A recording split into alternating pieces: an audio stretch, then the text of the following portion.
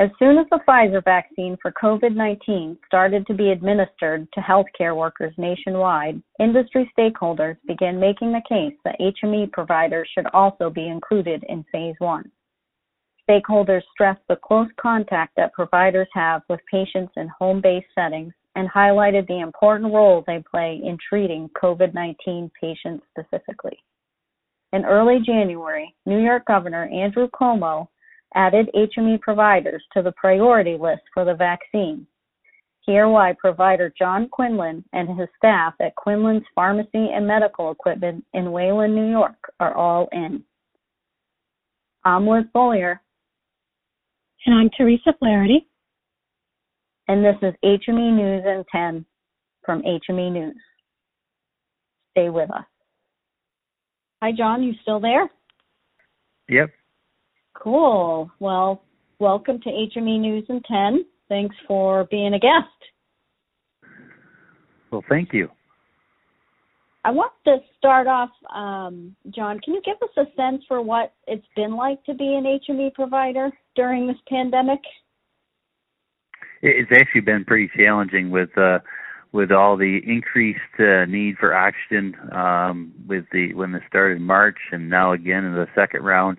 Hospitals are at maximum capacity, which in New York means that when they reach capacity, the hospitals, the elective surgeries, to meet the capacity need for COVID, the hospitals have to shut down elective surgeries, which is a pretty financial burdensome on some of these hospitals. We've had a really hard time. We've been working with all our referral sources with securing PPE in March when this all started. It was hard to get masks and gowns and certain things that we needed for our front line, whether it's through our pharmacy or durable medical equipment.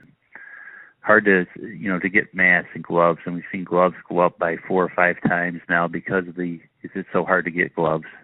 So we've been working in conjunction with our hospitals and other providers to secure hospital beds and concentrators, which are both at a huge shortage right now. Have you seen your oxygen, the number of referrals you're getting for oxygen go up, John? Yeah, they've probably quadrupled. I mean, a couple of weeks ago we had 200 concentrators. Now we're out of those concentrators. We're having a hard time securing those. I am on a couple of accounts with A Home Care, and we're sending a message to 3 or 4 of the major manufacturers. It's a dire emergency to get these concentrators, to them. I know in California and some other states are turning patients away. They just can't keep up with the demand for concentrators to keep those, not only COVID patients, but your short-term respiratory conditions like pneumonia and bronchitis. We're trying to get those patients out to free up to have capacity to treat those that need more care. Do you advocate for including HME providers in Phase 1 of the vaccine rollout, John? Yes, we did. Actually, we represent, NEMAP represents New York and New Jersey. New York was in 1A along with home care workers, pharmacies. So most of our staff has at least had the first dose of the COVID vaccine. We actually, being a pharmacy, we're a pilot with New York State. We'll actually be administering that vaccine sometime early next week. But still, I know in New York, there's still a shortage, and it's somewhat disorganized as far as, with the requirements for, like the Pfizer vaccine has to be a certain temperature. So it's been a work in progress. I guess the ball is ever moving because there's, the priorities change when it spikes with capacity in hospitals, and there are a lot of different factors that play into it. But we're looking forward to helping slow the pandemic with this vaccine. Like I said, a lot of independent pharmacies in New York will be, administering that vaccine. So, John, we reported recently how Governor Cuomo had added DME providers to the first phase. So it sounds like you guys were already, as a pharmacy, you guys were already part of that first phase? Yeah, we were. They did include DMEs into that. And New Jersey, we just haven't had the luck in the communication with New Jersey from a NEMAP standpoint. We did ask both states for accommodations to slow the spread of COVID. The state of New Jersey hasn't been as communicative as they're communicating with us, and for some of those changes or to relax some of the rules, I guess, per se. But, yeah, we're working hard to do that. I think New Jersey, recently they are going to try to relax some of that so that we'll be included in this next round for New Jersey, but New York's well on its way for vaccinations. What was the reaction to a vaccine being approved late in the year last year and then being included in phase one for yourselves, for your staff?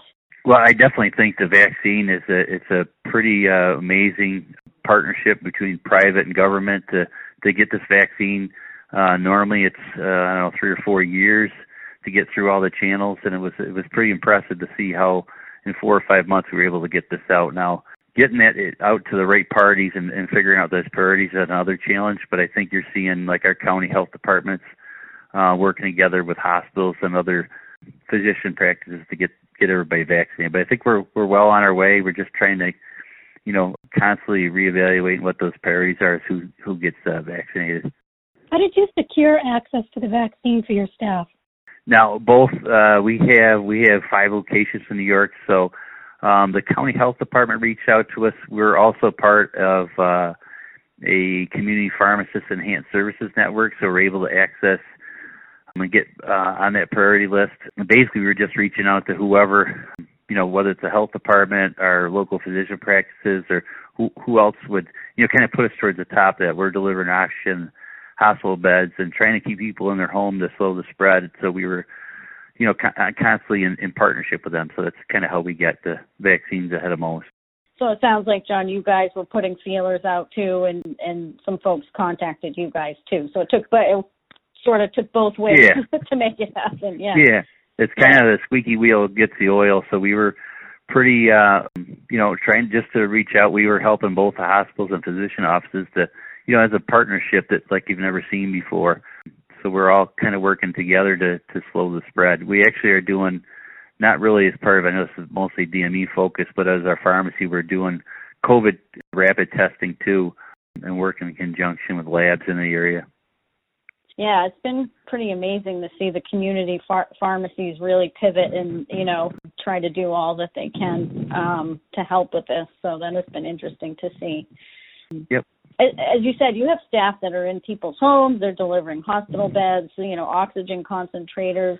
What has it, meant for them and their morale, I guess, to have some of them get vaccinated and, have that, even initial protection, with the first dose and then hopefully even better protection after the second dose. I can't even imagine all the pressure of having to run a business like yours and sending your staff out into people's homes and doing that.